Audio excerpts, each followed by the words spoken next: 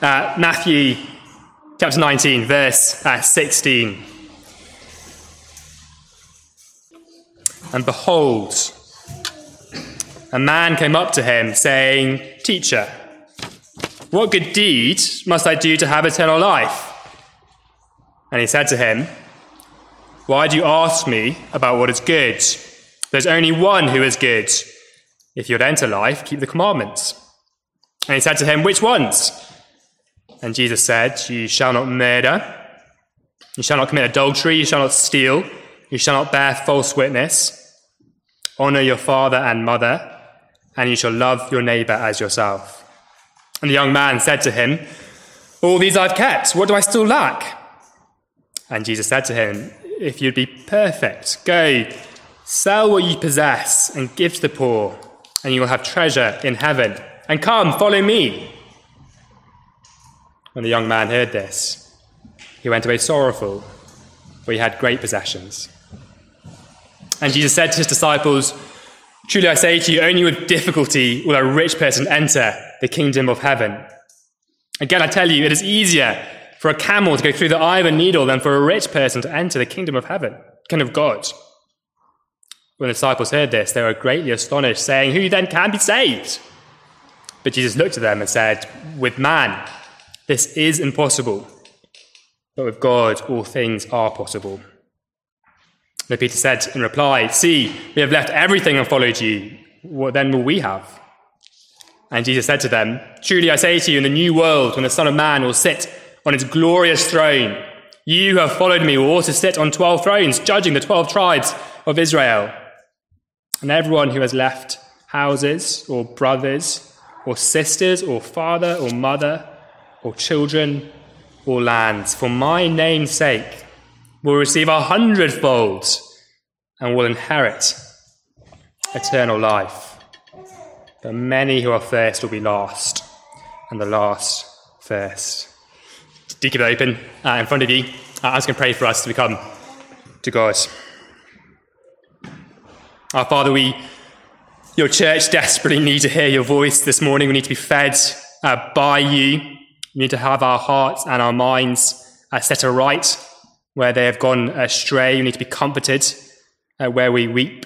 We need to be convicted where we have fallen into sin. We need to be challenged to go out and live for Christ day by day in our lives. Pray you do that through your word for us this morning. In Jesus' name, amen. Amen. Brant Hansen, I'm sure none of you have heard of, but Brant Hansen wrote a book called The Truth About Us, captioned the very good news about how very bad we are, which is a bit tongue-in-cheek. But the premise is this, that we are very successful at deluding ourselves about how good we are. And we generally believe it. So we're very successful at forgetting our flaws and our mistakes.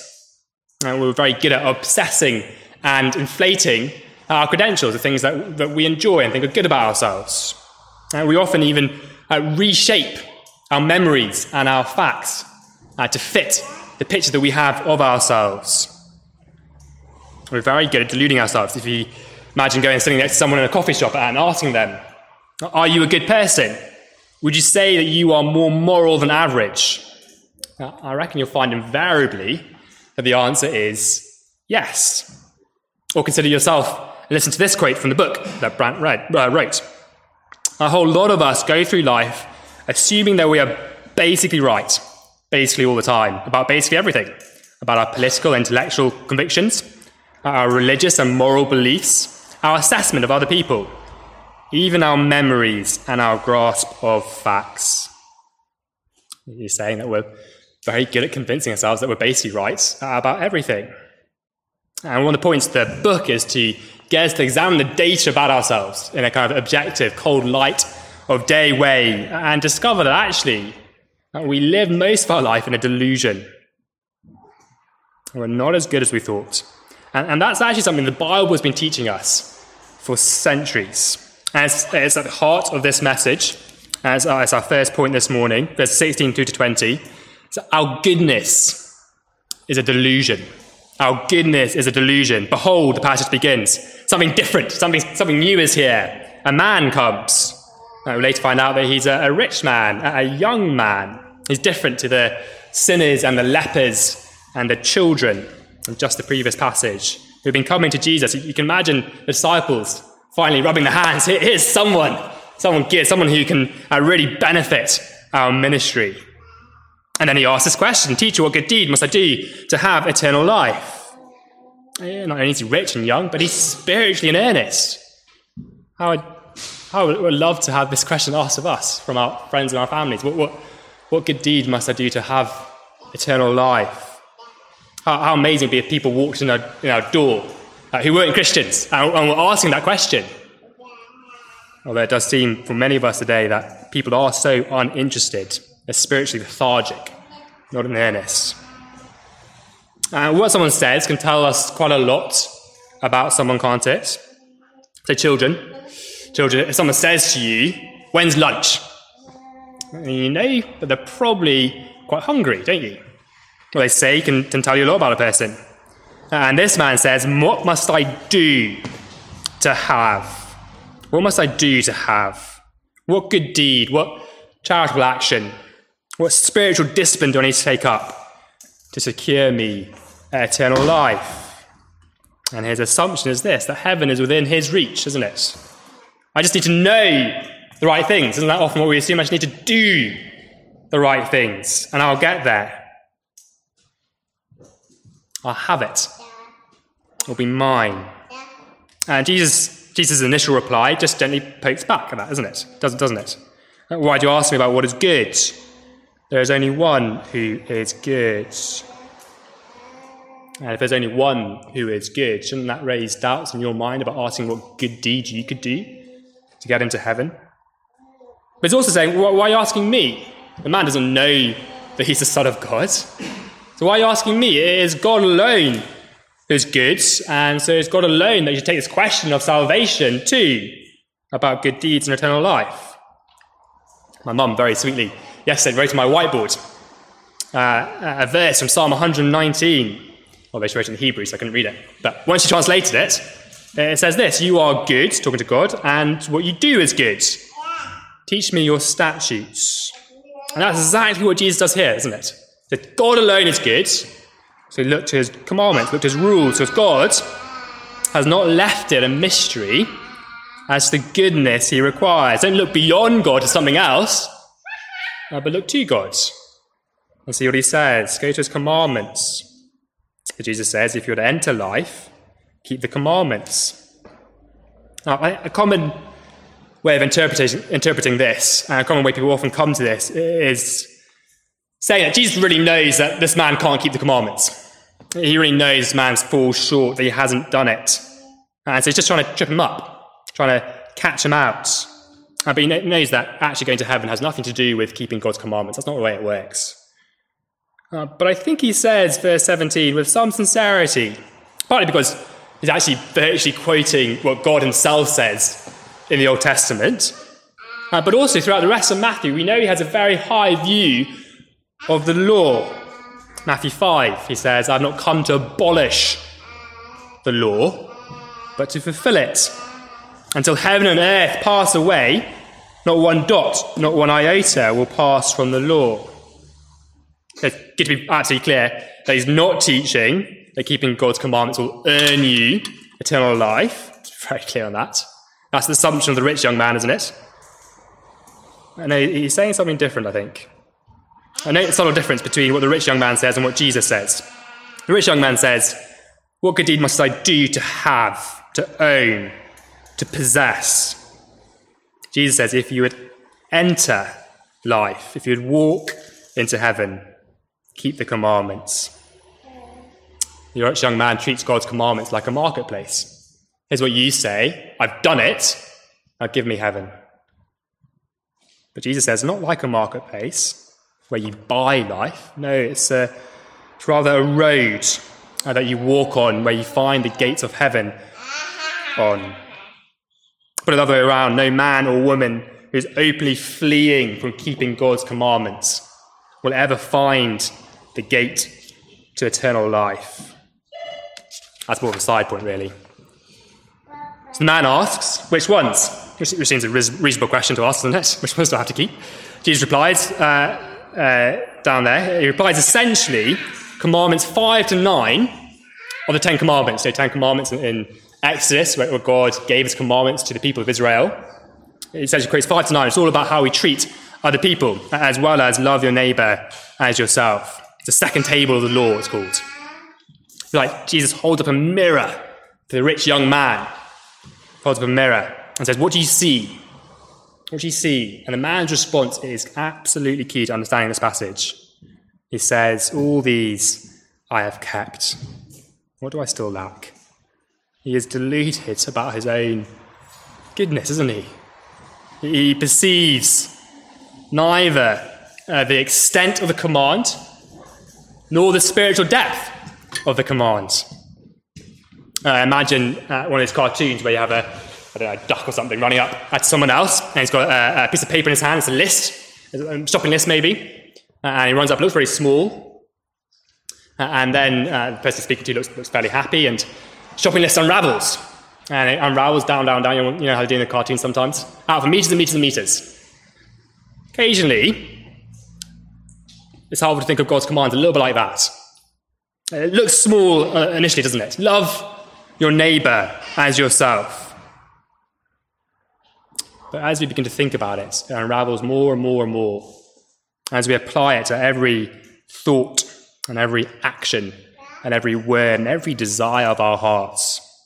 The smallest spark of hatred or envy or jealousy.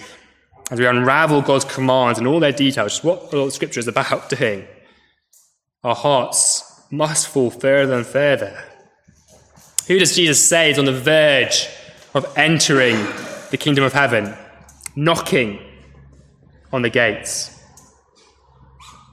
Well, it's not those who look into the mirror of the law and can say, I have kept, but rather respond, all these I have broken. What hope is there for a wretch like me? Who does Jesus say is blessed by God earlier in Matthew? Well, it's not the proud, it's not the arrogant, it's not the self-reliant, but it's the poor in spirit. Those who hunger and thirst after righteousness, the mourning and the meek. Why? Well, they're the people who look into God's law and look at the mirror of themselves and feel the ground fall away beneath them as they see how holy, as we're singing this morning, how holy God is, how high his standards are, and how short they fall, who don't delude themselves, who don't pretend about their goodness, but cry out, Lord, help me or I'm lost. This man is like someone who looks into a mirror and fails to see what he's really like, fails to see the pimples on his face maybe, or his messy hair, or the spot he missed shaving, or the ketchup on his shirt, and goes away thinking, oh, what a good-looking fellow. What a handsome chap I am. And we share his heart when we're able to look into God's law without sensing my lack, without sensing my brokenness. My heart is congealed like this man. My heart is slow and dead like this man. When I hear God's law and yet fail to come and respond in repentance. It's a constant battle of the Christian heart, isn't it? If you're a Christian this morning. To not delude ourselves about our goodness, but to listen to God's law and respond in brokenheartedness over the true nature of what we're like. Our first problem that we see here is that our goodness is a delusion. But verse 21 to 24, Jesus unpicks a deeper, I think, problem this man has. And it's this, second point this morning. Our love is disordered. Our goodness is a delusion, and our love is disordered. The man says, all these I've kept, what do I still lack? Jesus says, if you be perfect, go, sell what you possess and give to the poor, and you'll have treasure in heaven, and then come, follow me. Jesus says, when the man said, all these I've kept, you can imagine the Apostle Peter, who was with him, rubbing his hands, saying, oh no, but I've heard Jesus teach that to keep the commandment, do not murder, includes not hating someone. Jesus is about to lay into him, take him to the slaughterhouse. But it's interesting that Jesus doesn't do that, which again suggests that when he says keep the commandments to enter life, he's being in some way sincere. But he doesn't do that. Rather, he turns to a deeper problem, and that's his disordered love. He says, if you'd be perfect, if you'd be mature, complete as a person, let go and take hold. Release and receive. Children, if you're holding a rock in your hands, both hands, and what you really want to do is be holding that toy over there, your favourite toy, your favourite doll, whatever it is, what do you have to do? You have to put down the rock, aren't you, to pick up the toy. And that's basically all that's happening here. Jesus is saying you have to let go of your wealth and follow me. Jesus says, what you lack, remember the man said, what do I still lack? What you lack is in what you love. What you lack is in what you love. Your love is built upon your wealth. Your heart is settled on gold, which a dragon over his hoard. And my ultimate call to you is to reorder your love. Leave your wealth and follow me, and you'll find true treasure. Our biggest problem of our human hearts is not specifically that we don't follow commandments 5 to 9, although that is obviously a big problem. The biggest problem is that we don't keep the first commandment in the 10 Commandments. God says, you shall have no other gods before me. And we fall far short of that. Jesus says the greatest commandment is to love the Lord your God with all your heart and soul and mind. And the man goes away sorrowful, doesn't he? Why? Well, first, because he's confident in himself. He doesn't think he needs to follow Christ. But second, his love for his wealth is too strong, isn't it? He will not give it up for Christ. You might have seen one of those famous monkey traps where the trapper gets a bottle and a paint bottle, you can't see through it, and puts an object in it, a nut or a berry or something, and puts it in the bottle. And the monkey's watching, he's in the distance, in the background. And the trapper leaves, and the monkey's very curious, so he comes and reaches into the bottle and closes his hand around the object in the bottle. The key is, once he closes his hand over the object, he can't pull it out, because the neck of the bottle is too narrow. And so the trapper comes, and the monkey's squealing and twisting, and the trapper comes and just catches him. And you think, it's just so simple, monkey. Let it go. Release it. And the monkey desperately wants to escape. He doesn't want to be there. That's what our hearts are like. God comes to us and says, let go of what consumes your heart and set it on me instead. It's so simple, isn't it? But every man, every woman replies, I certainly will not. There's no way that I'm going to do that. That's what he's saying in verses 23 and 24. And he says that it's easier for a camel to go through the eye of a needle than for a rich person to enter the kingdom of heaven. Children, you know camels, over 2 meters long, wider than my arm span, and a needle is about that long, and the eye of a needle is about that big. It's the part where you thread the thread through. And Jesus says it's easier for a camel that big to go through the eye of a needle that small than for a rich man to go into heaven, to get into heaven. It's easy for that to happen. In other words, what's he saying? It's impossible, isn't it? Isn't that a startling thing to teach? It's impossible for a rich man. Wealth itself, it's worth saying, isn't evil. It's just stuff. So how our hearts respond to it, that's the problem. It glitters, it's tangible, it promises, it intoxicates. And the gospel comes to rich young man and other people, saying, give up your wealth and love the Lord your God, and set your heart on Christ. And we say, there is no way. There's no way that I'm going to do that. That's why the rich young man goes away sorrowful. How well do you know the disorder of your heart, and how easily your love is set not upon God, as we are called to, as is right, as is good, but upon other things. It may not be wealth, maybe career, maybe studies if you're a student, maybe sport, whatever it is. Do you know how easily your heart is dragged after those things? And so we step back from this encounter of the rich young man, and we see that our goodness is a delusion, and our hearts are disordered in our love. And the question that was on the lips of the disciples might rise in our own throats. Who then can be saved? Who then can be saved? And the glorious answer to this passage is anyone. Anyone can be saved. Leads us to our third point. Verses 26 onwards. God's grace is deep. God's grace is deep. For disciples, it's probably a cultural assumption. The rich man is blessed by God and therefore is in good favour with God already. So if he can't be saved, then how can we be saved?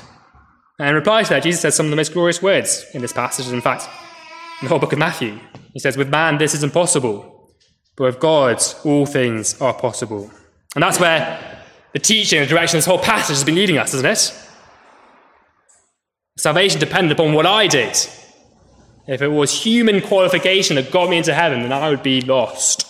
Every man and every woman would be lost. Salvation is impossible for us to gain. It cannot be gained by taking up spiritual disciplines. It cannot be gained by giving to charity and doing charitable acts. It cannot be gained by going to church every week. That's not what gives me salvation. That's not even what makes me a Christian. It can't be gained by having the right view on politics or climate change or social action. I cannot get into heaven unless I abandon all hope in myself and rely fully on God. Salvation is only possible with him. For me, it is impossible. It's worth saying, if you're not a Christian here this morning, you're really welcome. There's a bunch of you guys I don't know. So I don't know if you're Christians or not. And you might be asking a question, how can I get eternal life? And the answer is, only when I'm willing to look into my heart and see how far I fall in loving my neighbour. And only when I see how short I fall in loving my God, will I realise how great a sinner I am and Christ the Lord to save me. And then eternal life will be yours. That's worth saying as well. That's where the gospel is radically different, isn't it? To every other religion. Go to any other religion and say, how do I get eternal life? What must I do? And they give you a list. Pray 5 times a day. Make sure you attend our meeting. Meditate. Give to the poor. Now, none of those things are bad. Jesus himself has just commanded the young man to give to the poor. They don't earn you eternal life. I don't come with my hands full to God saying, look at what I've done. But I come hands empty. The lyrics of the song we'll sing after the sermon, nothing in my hand I bring, simply to the cross I cling. Why? End that verse. You must save, and you alone. It's a glorious truth that the blood of Christ can pay for every sin, no matter what you've done. And the Spirit of God has the strength to change your heart as well, your disordered heart that loves the wrong things. God can change even that. His grace is deep. That's the way we come to God. And that's the way we continue to live our Christian lives before God. And knowing that in all that he calls me to, it would be impossible for me to do in my own ability. But not with him. All things are possible with him. Christian life is a struggle, isn't it? If you've been a Christian for any length of time, you'll know it's a struggle. The road of God's commandments is a difficult road to take. And we struggle with sin. It rises up, even when we don't want it to. It rises up and masters us from time to time. We struggle with coldness in our hearts. I've been talking about the love of God and loving God. And many of you will know how far you fall short in loving God yourselves. We struggle with our culture, don't we? Being a Christian is tremendously countercultural. You stick out like a sore thumb. It can lead to being ashamed, particularly if you're a student coming the first time to uni. You might be facing that struggle and be wondering about yourself, what is it going to be like trying to be a Christian at university? How am I going to keep going? It's easy to think, I need to do something, isn't it? I need to draw up timetables. I need to be better spiritually disciplined. I need to man up and just get some courage. And those things aren't necessarily bad, but it's not enough. It's impossible to win the struggle. Go to God, I am not enough, and say, help me. I'm spiritually useless without you. And God always delights to answer the humble-hearted. His grace is deep. And just as we finish, looking at the end of our passage there, Peter says, is it worth it? Is it worth it? Remembering probably that he promised the rich young man treasure in heaven. We've given up everything to follow you. What about us? I suspect actually his thinking is a little bit like the rich young man. Tit for tat. Look what I've done for you, Jesus. Now what are you going to give me? And Jesus' response blows it out of the water, doesn't it? God's grace is indeed deep. It's not tit for tat. He's not a tight-fisted God. He rewards far beyond anything we've ever done in our lives. He says to them, you will sit upon thrones in the new world, to disciples. Verse 29, and everyone who has left house or brothers or sisters or father or mother or children or lands, for my name's sake, will receive 100-fold, 100-fold more, 100-fold better, will inherit eternal life. And there's a bit of irony here, isn't there? A bitter irony. The rich young man refused to follow Christ because he wanted to hold on to his wealth. And it's wealth that he can never keep. He doesn't have his wealth now, does he? And he turned away and forfeited the treasure that could have been his, given to him by Christ. And if he had taken it, then he would have it now. He'd have it now. How many reject Christ today because they think that what they have already is better than what Christ offers? And even as Christians, how many of us withhold things in our lives from God? Not that area, God. I'll obey you there, but not there. Because we think it is better not to sacrifice that thing, but to hold on to it. I would follow Christ, but I mean giving up my relationship or sleeping around. I would follow Christ, but then what would my family think? I'd be so ashamed. I would follow Christ, but I would prefer to pursue wealth and success and power. The pastor says to us, don't be a fool. Don't be a fool. Don't be like the rich young man. You give up everything to Jesus, your heart, your wallet, your homes, your very lives, and you gain far, far more. He is a gracious and generous Lord. Let's pray now that we'd believe that with our hearts.